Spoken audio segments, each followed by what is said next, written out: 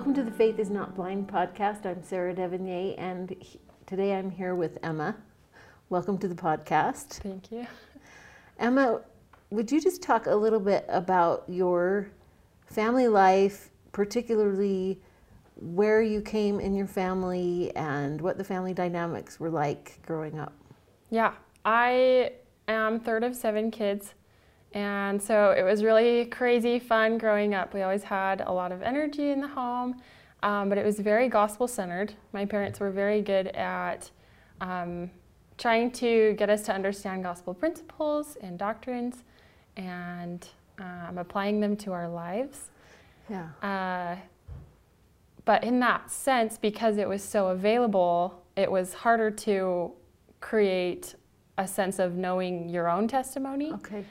So I always appreciated it and I loved it, but I think I had selective hearing a little bit and didn't take as much as they probably hoped, but had to learn it later, which I was grateful for. Well, and I think if the expectation is that we're going to get everything we need to know about the gospel in the first 5 years of our life, then everyone's going to fail miserably, Right. The parents and the children. Talk a little bit about, with a family that has 7 kids and you're kind of in the middle of it, what activities or lessons stood out to you? You said that your selective hearing kicked in, and I think it does for all of us. What did you selectively hear? What were the things that stood out to you as sort of powerful and speaking to you as an individual among all of those kids? Mm-hmm. For me, I think my favorite gospel activities that we did were taught by each other because we had to learn how to be kind and patient with each other. Wait, what? You were just naturally kind and patient? I mean, maybe others are. But it was my favorite part to see my siblings get up and teach things. And when it was so pure like that, it mainly had to do with Christ-like attributes. So what I think I took most was those, and especially kindness, because you had to learn that with your siblings and the people outside of your family too, and realize that they all were children of God too, right? Yeah. I mean, like when you're a kid, it's kind of hard. But I took Christ-like attributes with me mostly, I think is what I was taught. Yeah, I like that. We used to joke, we have 7 kids in our family as well, and my husband and I used to joke, today is the 3rd volume in a 7-part series on kindness. Because that is a principle that has to be taught over and over again, especially with a lot of kids running around and squashing each other before the family home evening treat arrives. But with those Christ-like attributes that sort of stuck with you, was there an expectation about how your life would go if you had all of those Christ-like attributes as far as moving forward into your teenage years? Yeah, it seemed like my parents had everything figured out, and in my mind, they were the perfect parents and knew what they were doing. So I figured when I go out into the world, I'll have this grand old time being like, yeah, I know what it looks like to be perfect, and I can handle everything that the world throws at me because I learned about kindness or whatever it was. Yeah. But then going out, it is different than you would expect, I guess. So the expectations that they had set, for me, they may have not been on purpose, but I had to learn that where they were at and what they had learned has to come from your own experience. Oh yeah, so there were high expectations and you expected maybe you would just reach that level, not realizing they had gone through years of work and an extensive, deliberate, difficult process to get there. Right. Did you ever feel like that because of that, the expectations were overwhelming in any way, especially as a teenager? Oh, definitely. I can remember going through high school, and I mean, it's hard not to compare yourself to your siblings as well. Going through high school and saying, oh, well, my sister got a better grade in this exact same class than I did, or my parents were really proud of this thing that my sibling did, so I should probably already know how to do that so that they can be proud of me too.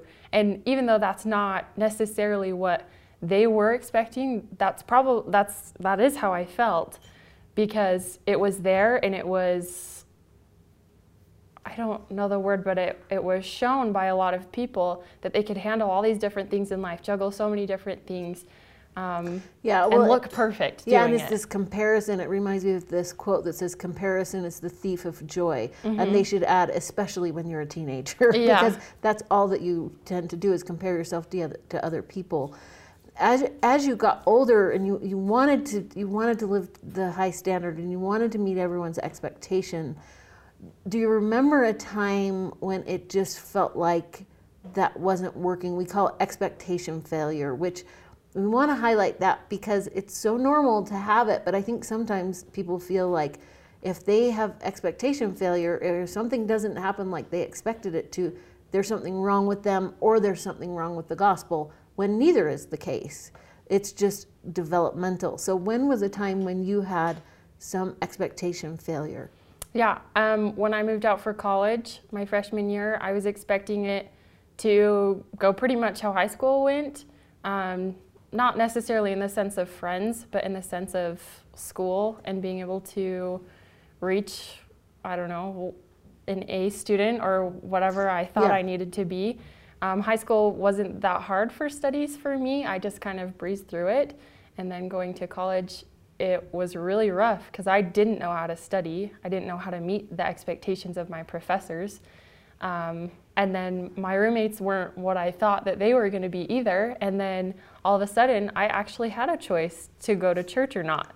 It was like, okay, I can get up or I can not get up, and I have nobody to tell me if it's right or wrong. Like, that's my decision now. But, like, will anybody find out, or does that even matter? Yeah, so how did you navigate that? It was hard. I went through a whole process of kind of distancing myself from pretty much everything I had grown up being taught. Interesting. Because I wanted to experience why everything was so different outside of my home. So I would kind of experiment with maybe not going to church or not reading my scriptures this day or acting differently at school than I had previously. Not that I was, you know, a crazy person running around, but like I just wanted to experience things for myself, and it wasn't what I thought it would be, especially because in my home it was so evident that the gospel was the way of life, and then it was hard going out. Yeah, in what way was it hard? Because I think if there are people who think it would probably be better if I could just do everything different than I had ever been raised doing. What maybe surprised you about what it was like when you tried these different things? Yeah, I didn't expect myself to kind of spiral down, but I did. I ended up going to a place where I felt kind of dark and alone, and I had never felt alone before. I had gone through hard things. I had experienced trials in my life, but for some reason, when I was having a hard time for my first year in college, I didn't think that I needed help or that I needed a savior or the gospel, that I was going to do it myself because I could, and that I had enough grit or whatever it was to get through, which was not the case. So I found myself in a position where I had never been before, not realizing, I guess, how to get out of it until I understood that those things that I had selectively heard were there for a reason, and that they would help me get out of it. So those Christ-like attributes that you talked about learning, where you said, I don't want to just selectively hear them anymore. I want to selectively act on them. Select them deliberately and act on them. Which one of those helped the most when you were feeling alone and when you were feeling like things were so different from what you had anticipated? I'd probably say patience and knowledge combined. Knowledge wasn't necessarily one that I had really thought of as a kid, but that was the whole point, is that I wasn't just being taught things anymore. I was trying to figure things out for myself. So going through and realizing that I had to understand things for myself and know where I was at with the Savior, Jesus Christ, and where I was at for myself, just on my journey in life, and if I was happy or not. And I remember not praying, not reading the scriptures, not doing any of that. And then one day I was like, okay, I'm not happy. And I remember being happy as a kid. So what do I do? So I went back to the scriptures, and I remember saying a prayer, and as soon as I said Heavenly Father, I just started bawling because I finally felt his presence again. So it was really hard, but understanding that I needed to gain my own knowledge of the scriptures and his love for me was an amazing experience. And even though it was really, really hard, I wouldn't have traded it. I had to go through it. So you're saying this developmental process is actually something you're glad you went through. Mm-hmm. There was a word you used earlier. You said, I thought I had enough grit. Mm-hmm. I want to flash forward a little bit to your mission and the time during your mission at the end when you didn't know if you'd have to go home or not. And you can give a little bit of the context, but you had this experience with just grit, and then you had these wonderful spiritual experiences.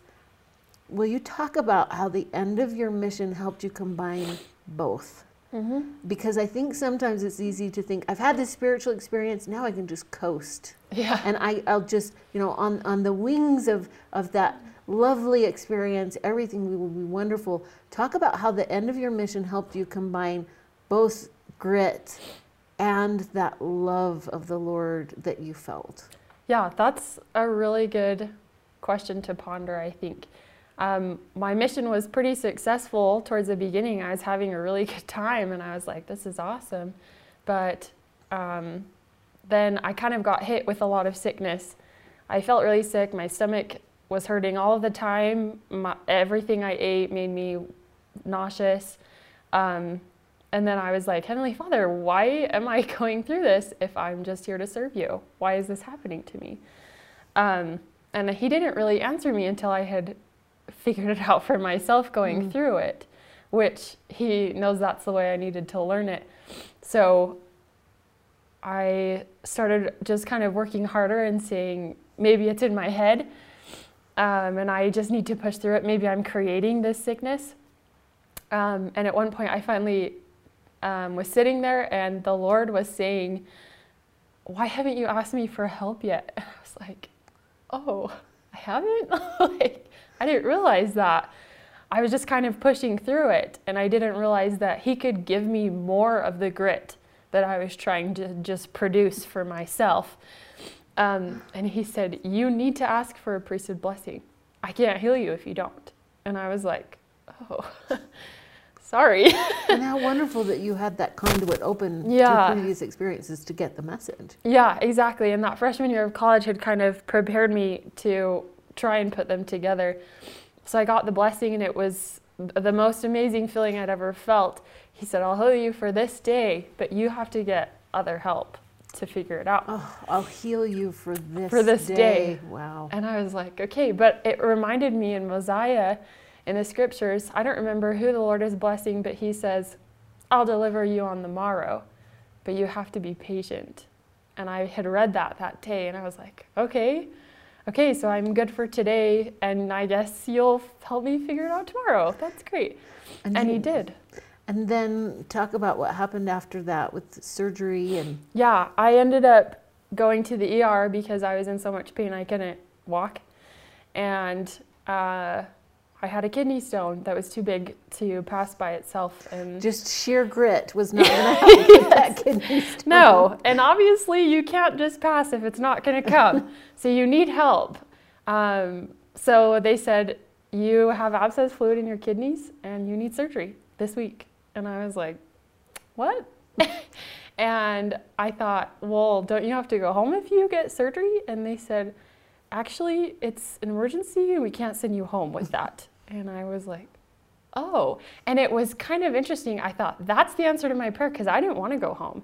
I wanted to get through this, and I wanted to keep serving. Well, and you were trying to push through the pain so you wouldn't have to go home. So I could stay. When some people do have to go home. Yeah. But in this case... Yeah, it wasn't actually an option, which I was so grateful for. So I had the surgery and it finished, but I still had health issues, which was kind of interesting. But I had to rely on the Lord to get through it. I had this wonderful companion who said, I know your capacity, and so does the Lord. So why don't you let him show it to you? And I was like, okay. you're right. And she was totally my companion for that reason. She needed to say that to me. So allowing the Lord's strength to work through me is one of the biggest lessons I learned in that time. And it was one of the most spiritual experiences I've ever had, even though it was a physical weakness that I had or a physical issue that I had. The spiritual side of it is what brought me to get out of it. So putting the grit and the spiritual, I guess the Savior, Jesus Christ, atonement together, relying on his grit, is the only thing that made me push to the end. Yeah.